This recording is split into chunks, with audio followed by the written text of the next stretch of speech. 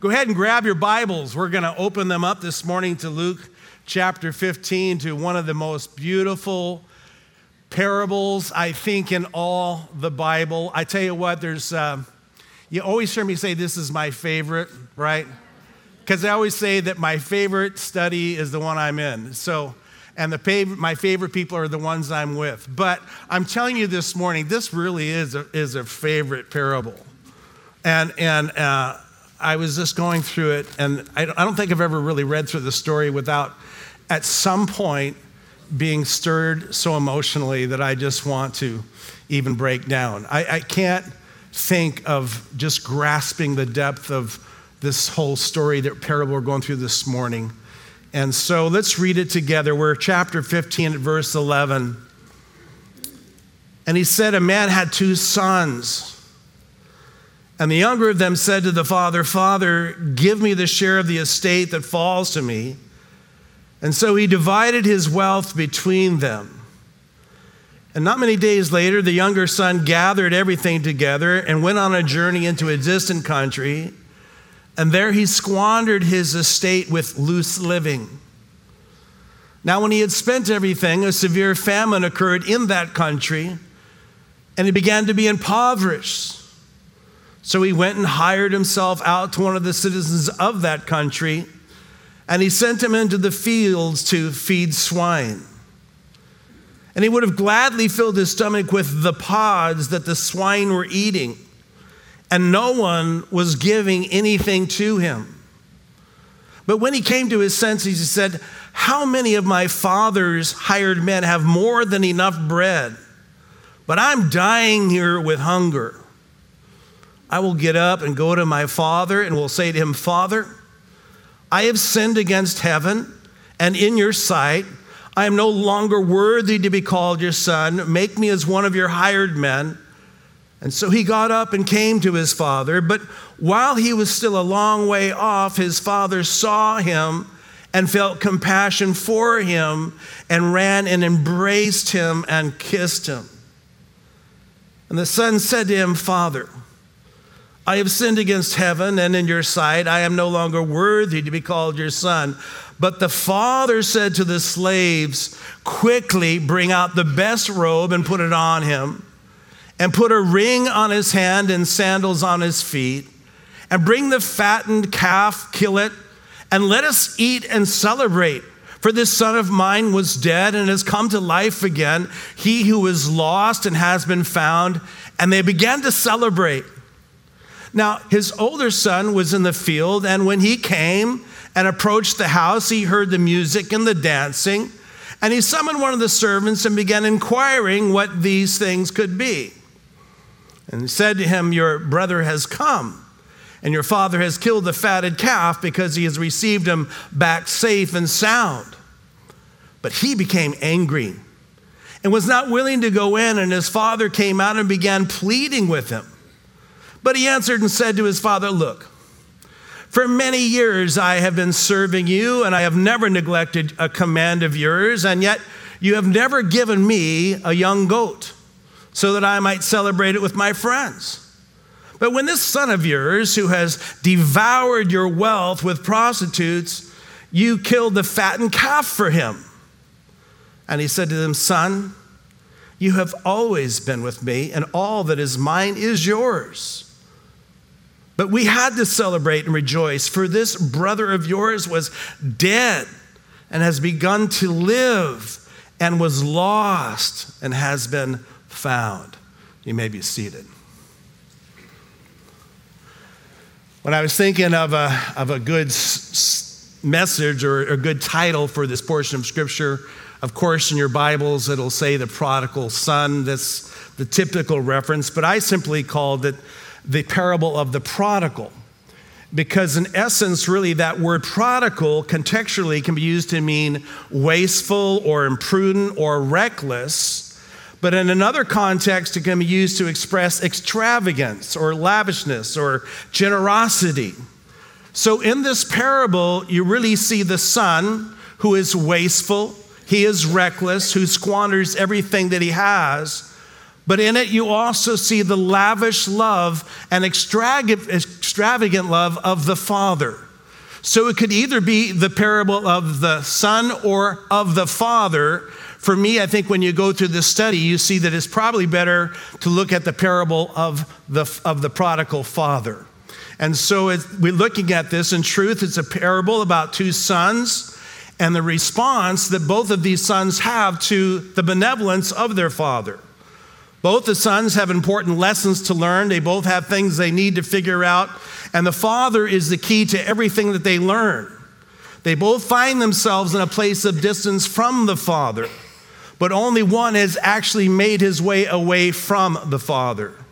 So here today and next week, we're going to really pull out the riches of the parable, looking at both the sons and of the father, and kind of looking at the lessons that we can learn here. Now, chapter 14, we saw this in context, that Jesus had clearly laid out the radical terms of discipleship. He had clearly told them what it meant to be one of his followers, and we went through that these past couple of weeks, laying out the conditions. You must deny yourself, take up your cross. Must love him before any other relationship. You must give up all your possessions, Jesus says. And he concluded that section with, he who has ears to hear, let him hear. Now, when Jesus says that, and you read that in Scripture, he's not talking about those who have ears physically and those who can hear physically, but he's talking about those who have spiritual understanding, those who can understand the message of what he's saying. What I always pray for you on a Sunday morning, and anytime any of us go through the Word of God, is that he gives you understanding. Not that you can simply hear the words that are being taught, but somewhere the Holy Spirit is communicating to you with understanding a message that you need to hear. So we saw that while there were many that who had listened to Jesus with his words of discipleship, there were some who didn't understand, and there were many who probably walked away that day, but there was still a group of others who drew all the closer to Jesus. Who are they? Well, that's given to us in verse 1 here, chapter 15. Look at that with me. It says, now all the tax collectors and the sinners were coming near to him to listen to him. Both the Pharisees and the scribes began to grumble, saying, this man receives sinners and eats with them. Now this sets the context for the whole chapter. Even after Jesus has this radical discourse on what it means to be a disciple, we see here that the tax collectors and the sinners draw all the nearer to him, which of course, when the Pharisees and the scribes see this, it only infuriates them all the more towards Jesus. They're all the more repelled by him. You see, the religious leaders had a whole list of offenses against Jesus. But perhaps one of the things that impacted them the most was whom he chose to associate with. That he would willingly, that he would purposely associate with sinners and tax collectors, that he would bring them into his company, and then he would willfully choose to eat with them, because in that culture, when you ate with someone, you're actually considered becoming one with them. It's an act of communion, of fellowship. So when the self-righteous religious leaders, who are supposed to be the shepherds of Israel, they worked real hard at keeping a distance from anything that might defile themselves. You see, they saw Jews and Gentiles in a different way. They considered all Gentiles as unclean. But when they saw a Jew who willfully chooses to live their life apart from the law of God, it just caused them all the more to be odious in their sight. That's when the religious leaders see Jesus receiving and eating with sinners and tax collectors. They are so offended, they're angered, and their response to the criticism, Jesus comes back to them and he gives them these series of 3 parables here in this chapter. You have the first parable, the parable of lost sheep, 1 in 100. You have the parable of the lost coin, 1 in 10. And then finally we come to this last parable of the lost son, where you have one of 2 sons, which makes its way away. Now we covered the first 2 parables last week, but in short, in the parable of the lost sheep, we saw that a shepherd had a flock of 100, and he discovered that he lost, or one of his sheep was missing. And so with urgency, he leaves the 99, no doubt in good care. He goes out and searches and searches and searches until he finds that one sheep. And when he finds it, He picks it up, he throws it over his shoulder, and he carries it back to the flock in safety, where he can find blessing, where he can find food. And it says he comes back rejoicing, and he is so thrilled by his find that he calls all of his neighbors and his friends and says, come on and join with me. Let's feast together. Let's enjoy this. We saw that in the parable of lost coin, that when the woman looks and she discovers that one of her 10 coins is lost, perhaps they believe it's like a wedding band that's given to her, has 10 coins, but one of them is missing. She is so stirred by it that she immediately sets off to go and find that one coin. No other coin would do. It was that coin. It wasn't a matter of the money. This had emotional meaning for her. She searches and searches. She looks under every nook and cranny until she finds it. When she finds it, she is so filled with joy. She calls all her neighbors, all her friends together and says, come join with me, for what was lost is now found. Now, in both of those parables, we saw that the key point of them is defined for the lost sheep. In verse 7, it says, Jesus says, I tell you that in the same way, there will be more joy in heaven over one sinner who repents than over 99 righteous persons who need no repentance. In the parable of the lost coin, Jesus says in the same way, I tell you there is joy in the presence of the angels of God over one sinner who repents. Both of those parables feature the joy of heaven when just one sinner repents and turns to God in faith and discovers the forgiveness and life that he offers. Yes, Jesus purposely seeks out those who are lost. Yeah, he would go after the tax collectors and the sinners, not because he seeks to bring them comfort in their sin. No, he goes to them so that he can bring them back to the forgiveness and safety and blessing that is theirs in the kingdom of God. See, God sent Jesus to save sinners. So when we come to this third parable, we find that this message is very much similar to the first two, but it also is unique. And it is far more personal. In the other two parables, if they couldn't resonate with you, perhaps this one will. You see, in the first two parables, a sheep strays away, maybe out of ignorance, maybe out of carelessness, but he loses his way, and he's sought for, and they're going to look for him. And the woman we find in the second parable, she may have lost her coin out of neglect, or maybe out of just an accident. However, in this third parable, we are told the story of a willful, rebellious son who consciously, willfully chooses to go astray. He chooses to lose himself. He chooses to get lost. As we see in the parable, the father, unlike the shepherd or the woman, doesn't go out and search for the son. No, he sits and he waits patiently and prayerfully for the son to return. So when you look at the parable, this is how it goes. He said, verse 11, a man had 2 sons. The younger of them said to the father, Father, give me the share of the estate that falls on me. So he divided his wealth between them. And not many days later, the younger son gathered everything together and went off on a journey to a distant country. And there he squandered his estate with loose living. So when he had spent everything, a severe famine occurred in that country, and he began to be impoverished. And so he went and hired himself to one of the citizens of that country, and he sent him into the field to feed the swine, and he would gladly fill his stomach with the pods of that swine were eating, and no one was giving him anything. But when he came to his senses, he said, how many of my father's hands have more than enough bread, but I'm dying here with hunger. I will get up, go to my father, and I'll say to him, Father, I have sinned against heaven in your sight, and I'm no longer worthy to be called your son. Make me as one of your hired men. Now, as you see in this parable, there's actually 3 stories in one. But the key point of the story is actually going to be toward the father. In the parable, it's the father who is wealthy. We know he's wealthy. He has servants. He has a great estate. And these 2 sons that are both dear to his heart. However, in the parable, we see here that one day the younger son comes to his father and he asks him for his share of his inheritance while he is yet young. Now, in the Hebrew culture, like much today, inheritance are typically passed on after you die. However, it was a prerogative of a father that should he choose, in certain conditions, to give the estate to his children, he could do so and give the responsibility of his estate over to his children.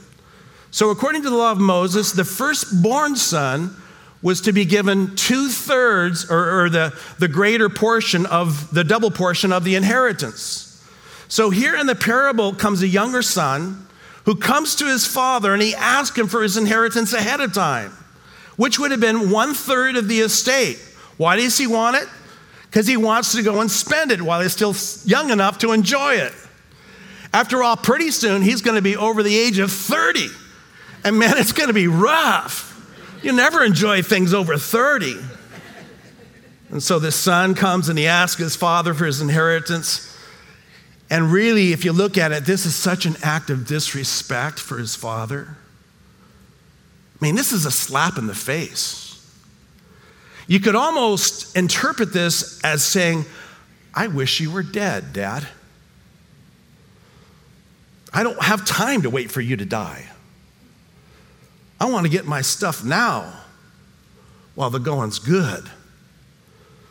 And though it must have been grievous for the father, he agrees to the son's request. And he portions out to him that portion of his estate that he so desires.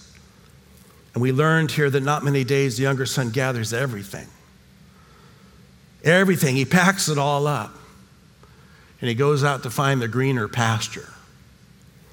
He's a free man now, you see. He's now free to go and do what he wants to do. He's been liberated. He's got everything. He's going to go find himself. He's going to discover the joys of the world. And he's going to be his own boss. No one's going to tell him what to do. He's now got charge. He leaves the father, he leaves his home, he leaves the blessings of safety, and he wanders off to this far-off country, far away from the life he knows. And what's implied here is that he actually makes it to the place of the Gentiles. That's confirmed by the fact that he ends up feeding pigs, which were strictly forbidden by the Jewish law to either eat or to sacrifice. And the son at this point thinks he's got it all, man. He's got it all. He got the dough. He's living it up. He's free to go and do what he wants to do, when he wants to do it, how he wants to do it, live to do anything he wants to do. And after all, he knows everything anyway. He doesn't need anybody else to teach him anything. Life is meant for living, and so living it up he does. And here in this one verse, it simply says what he does is he squanders, he wastes, he lavishly spent all of his estate on loose living. I mean, he's the partier of partiers. He's the joy of the party. He plays and he plays with reckless abandon. No doubt for a season of time, he is the life of the party. Everybody wants him around. Being a man of great resources, he's attracted new friends. The women love him. And he loves the women. The guys love him because he's so much fun. And all this continues on until he uses it all up. And he finds his pockets empty. He finds himself broke and impoverished, penniless, bankrupt. And then to add insult to injury, something else happened that he never thought of. In that same land where he had been living, where he had squandered all of his fortune, there happened to be a famine that came through the land, which would have been threatening to everyone in the land. And so he finds himself alone. He's broke, homeless, penniless, destitute, hungry, starving, living off, and no one's there to care for him. No one's there to love him. No doubt all of his friends have little use for him anymore. His popularity has gone by the wayside. After all, who needs somebody you want to hang around who's so needy? It's funny how when you're so needy, people don't want you around anymore. They would just soon let you go. So this is where he's at. Now the issue for him isn't just a matter of living, it's a matter of survival. It's not just about living it up, it's just about living one more day. And so he finds a job as a day worker, and he goes for one of the local farmers who sends him out with this great opportunity he's for sure been looking for his whole life. He gets to feed the pigs. And as a Jew, he had never been around pigs before. In fact, he learned real fast why they're considered unclean, why they're considered not kosher to the Jewish diet. He learned the whole thing. You see, pigs are dirty. They're disgusting. They love to wallow in the mud. They eat things, disgusting things. They don't care. They just, whatever they can get, you just slop them with it, and they're all for it. And so as a Jew, he's never seen these poor, but it gets so bad, and he gets so hungry that he's even entertained by the food that the pigs eat. This is how low he's gotten. Again, this is the picture of the son. He finds himself broke, bankrupt, alone, dirty, homeless, helpless, living like a pig among pigs. But verse 17, but when he came to his senses, he said, how many of my father's hired men have more than enough bread, but I'm dying here with hunger? Notice it says he comes to his senses, and New King James says he came to himself. In other words, his mind is shifted. He's reasonable. For a time, he had lost himself.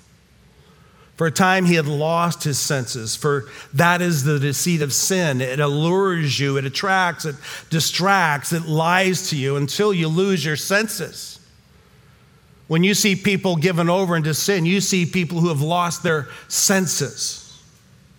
They've lost it all because sin makes you see the world incorrectly. It makes you see yourself erroneously. It makes you see your relationships distortedly. It makes you even see God unfavorably. Sin, we know this, it's fun for a season. There's a pleasure, there's a joy in it. Many of us have been there. You're partying and you love it. It's like it's never going to end, but ultimately payday comes. And when he came to his senses, he saw where this path had led him. And he realized that he was living with pigs. And he was willing to eat like pigs.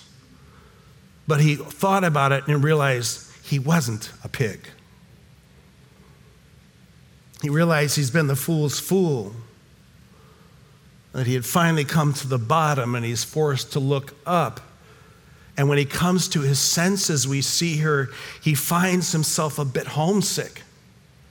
He begins to think about home and think about his father. And begin to think how good his father was, even to his servants, that even the servants at home were cared for and better fed than he had ever known here. He thought of his bed. He thought of the love and the protection.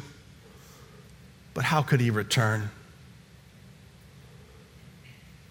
Had he burned all of his bridges? Surely he had left his father hurt. He understood the damage he had done, that he had no right to ever go and ask for anything from his father, for he squandered his rights as a son away. Regardless, he knows this. If he goes to his father, he knows one thing about him. He's a good man. He knows enough to know that he's merciful. And that if he goes and he simply humbles himself before his father and returns to him and he asks for his mercy, he knows that he doesn't deserve to be his son anymore, but at least maybe his dad would give him a job as one of the servants. So he prepares this speech. Father, I've sinned against heaven, and in your sight I'm no longer worthy to be called your son. Make me as one of your hired men. And I think all the way as he's making his way home, he's going over that speech over and over and over again. This is what I'm going to say. Father, I have sinned against heaven. I've sinned against you. I was wrong. I was wrong. And I think he went over it again and again and again and again and again until he got it down. But notice in his request here that he has it prepared that when he comes to his father, he'll say, make me a servant. He goes from, Father, give me, in verse 12, to, Father, make me a servant. It's a good thing when you go from give me to make me. And so he gets up in verse 20, goes to his father, but while he's a long way off, it says his father sees him and he has compassion for him. And the son says to him, Father, I have sinned against heaven and in your sight, and I'm no longer worthy to be called your son. Here's the speech. And the father says to the slave, quickly bring out the best robe, put it on him, put on the ring, hand, sandals on his feet. Slaughter the fatted calf and let's celebrate. For this son of mine which is lost is now found. And they began to celebrate. I notice the reaction of the father to the return of the son is really the whole point of the story. Don't get confused. This story is not about necessarily the son and his sin. This is about the father and his love for the son. See, while he's a long way off, it says the father looks out and he sees his son coming, which means this. It means his father had been looking. He had been watching. He had been waiting for this day to come. Every day he'd been looking out on the horizon. Every day he's thinking, maybe today I'll see him come. No doubt this father had suffered greatly over the absence of his son. No doubt he had been tremendously hurt. He was aching. He had been stung. He was wondering how many times had he thought, I wonder what he's doing now. I wonder where he is now. I wonder if he's still alive. I wonder if he's thinking all these things. He loves his son. And many of you parents that are here today, you know this because this is the love you have for your children. Or maybe you've been the prodigal, but this is the love that you have. Your eyes on the horizon, and you're waiting, and you're waiting, and you're waiting, and say, oh, Lord, just bring them home, bring them home. We do our week of prayer a couple times a year, and we know one night we devote to praying for our families, and there's no greater night of emotional stir than that night. Why? Because we're praying for lost ones, people that we love that are lost, and it hurts so bad. And I know most of you really understand what this father has felt. And yeah, the father knows his son has been playing the fool. You see, when he looks out and he sees his son coming off in a distance, does he think, well, now my son's back and it's my turn to get my pound of flesh? A lot of us would think maybe I should make him grovel in the dust and maybe I should rub his face in his failure. Perhaps like a lot of us, he's thinking to himself, or he might think to himself, so now you come home. Now you think home's not so bad. Now after you've squandered everything, you go out and lose everything, and you come waltzing back into this home thinking somehow I'm going to go, oh boy, you always were a loser. You always were a fool. Is this how the father reacts in the story? No. It says, when the father sees his son coming from afar off, he felt compassion for him. This is what I think. I think as the father's looking out, and this is the image I see, that he sees his son way out there in the distance, but he notices that his son is not strutting in pride. Rather, he's walking with a limp in humility. I think he could see that his clothes were torn and they were tattered and that he was dirty. I think he could see that he was haggard and worn out because he felt compassion for his son. And this scene here is perhaps the most beautiful, that even though it's unusual, it would be considered undignified for a man of his age to run. The father gets up and he runs and runs until he gets to his son. And he throws his arms around him and he begins to kiss him and kiss him and kiss him and kiss him. And immediately the boy, who hadn't expected such a display of welcome or reaction, he begins to offer up his speech. "Oh, Father, I've sinned against heaven and your sight. I'm no longer worthy to be called your son." And the father cuts him off. He doesn't even let him finish his speech. Instead, the father looks to the servants and he calls out to them and says, "Quickly, I want you to go right now. I want you to find the finest robe that we have, and I want you to clothe them with it. A robe reserved for a guest of honor. I want you to put a ring on his hand, signifying his place as a son. And I want you to put sandals on his feet, for only the slaves were barefooted. And I want you to slaughter the fatted calf, one prepared for a great and special feast like this." Why? He says, "For this son of mine was dead, has come to life again. He was lost, he's been found." And they began to celebrate. The lost son is found. He was dead, and he's made alive.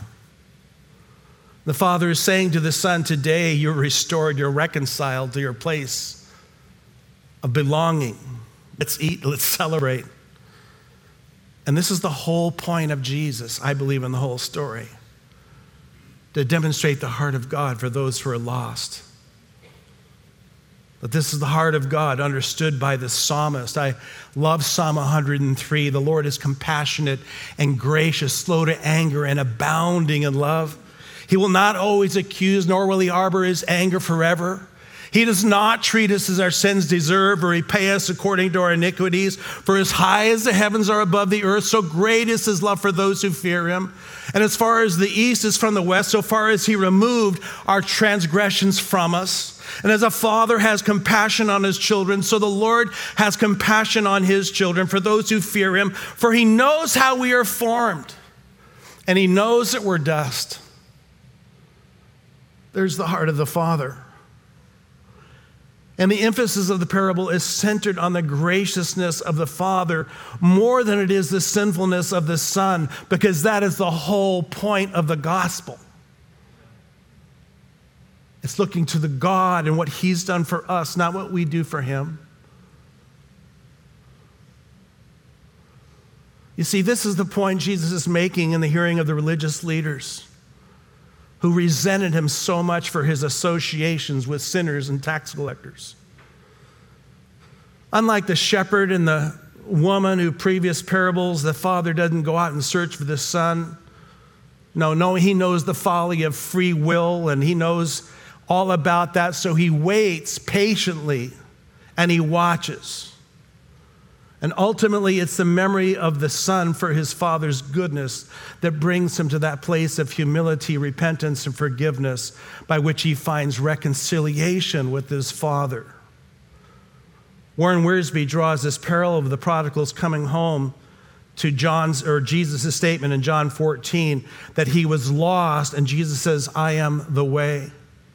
He was ignorant. Jesus says, "I am the truth." He was dead, and Jesus says, "I am the life." The son had to reach the bottom before he would look up. And sometimes God lets us go for our foolery until we finally begin to look. You see, Psalm 119:67, "Before I was afflicted, I went astray, but now I keep your word."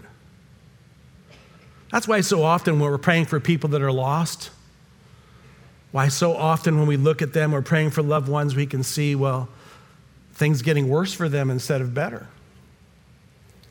"Oh, Lord, I'm praying for them. Look what's happening to them. It doesn't seem right."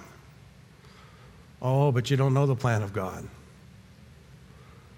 Some of you prodigals out there are looking at me because you know exactly what this is. That he loved you enough to let you go out and learn the lesson well. Tragically, a lot of us just have to learn things the hard way. I know I had to learn things the hard way. But you know what the wonderful thing is? By his grace, I'm learning. I haven't learned it all yet, but I'm still learning.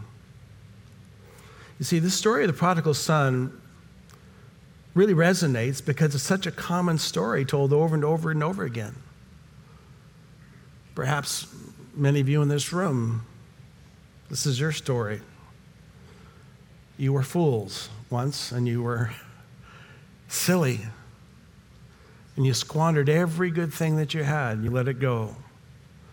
You were deceived, you were stupid, and you had lost your senses. Ephesians 2:3 says, among them we too formerly lived in the lust of the flesh, indulging in the desires of the flesh and of the mind, and were by nature children of wrath, even as the rest. But God, being rich in mercy, because of his great love, which he loved us, even when we were dead in our transgressions, made us alive together with Christ. By grace you have been saved. Sadly, not everyone comes to the conclusion of the prodigal son. There's some who remain in the pig pen. There's some who continue to wallow in the mud. They learn how to adapt to the diet of pigs. They just learn how to live that way, and they would rather live that way than humble themselves and return home. But there is such a joy to the Father when the sinner repents and humbles themselves and reconciles themselves to his love. And this is the story and the truth found in the gospel. You see, it makes you face the truth about yourself. And when you're sharing the gospel, that's what you want to do. You want to make sure that people know you're lost. You can't earn your way to God. There's nothing you can do. That's the bad news. They got to know the bad news before they can know the good news. And the good news brings you to the truth about God, that he is a God of love and of mercy and of grace. And if you just repent and turn to him, there is a joy of being reconciled. John 1:11, he came to his own. To those who were his own did not receive him, but as many as received him, to them he gave the right to become children of God, even those who believe in his name. This is what the self-righteous leaders couldn't understand. This is what self-righteous people will never understand. As they look to themselves, they look to their own works. For them, everything is about rules and regulations, but God is seeking relationship. And he's looking for restoration and reconciliation. Ephesians 1:7 says, in him we have redemption through his blood, the forgiveness of our trespasses according to the riches of his grace, which he lavished on us. Do you know God that way? Do you really see God that way? As I said, I'm learning. The more I learn about him and his love for me, the more I want and desire him. The more I don't want to sin. You see, that's what grace does in your life.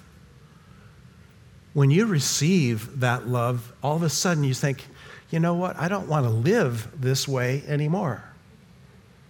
Not because it's a bunch of rules, no, but simply because I love him. And it makes me say no to sin and yes to Christ. Let me ask you, have you come to your senses? If you're watching with us today, have you come to your senses? You thinking straight? Can you see straight? Do you understand that no matter what goes on in the world today, no matter what comes against us as believers, that we have the love of a Father, that we are loved by him, that we're his children, and no matter what, he will be with us? I mean, do you see that? Do you understand it? You need to understand it. I don't know what the future holds for our country. It looks pretty scary. I don't know what the future holds for the church in this country, especially those who hold to the Word of God. I think we got some very, very, very challenging days ahead of us. But you know what? If I didn't know this, I think I would be afraid. But I do know this, that we are loved by a Father who watches over his children. And no matter what challenge we may have to face, he will be with us, as he has always been with his people. It's a story of history. It's a story of history. Believers have gone through difficult times. But our hope is not in this world. It's in our relationship with God through Jesus. And if you don't know Jesus this morning, if you're watching and you don't know Jesus, I pray you come today that you understand his arms are wide open to you. That's the thing that's got to be communicated. He's not there to rub your face in your sin. Yeah, you've been a fool, but he's there to receive you and bring you to himself. Let's pray. Father, this morning we just thank you. Overwhelmed by your love, overwhelmed by your grace. Lord, how I pray for every one of us here, Lord. There's some things, God, you want us to learn and learn so well. But Lord, just the reassurance, God, that understanding, Lord, that you love us even when we mess up. You love us.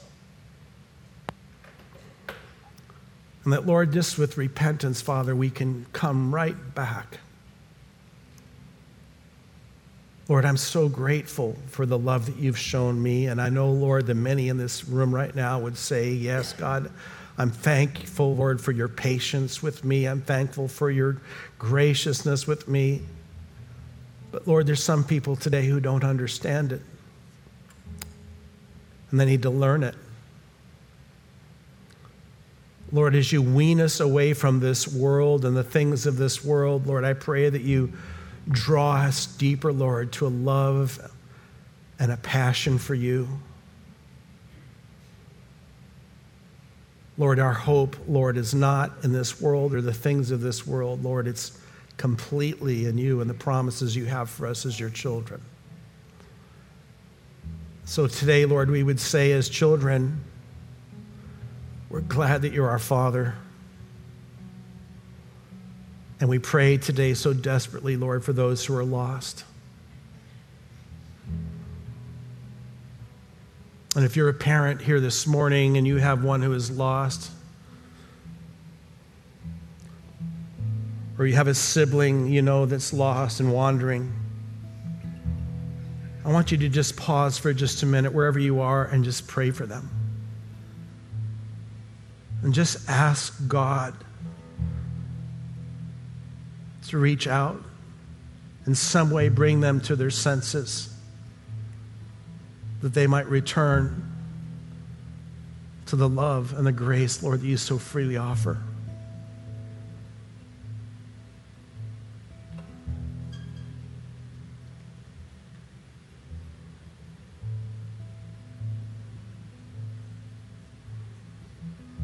Lord, I pray for anyone who's watching, anyone who's here.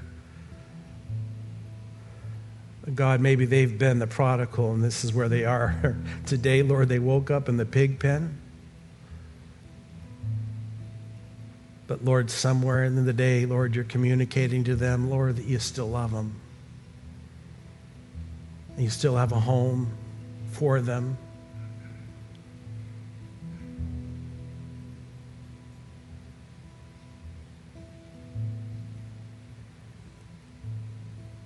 As we're worshiping here at the end here, we have people up here to pray with you on both sides. If you have any need for prayer, maybe today you want to just settle it between you and the Lord and you just need somebody to stand with you, they're here to do that with you and for you to know that God's there, no matter what your need is.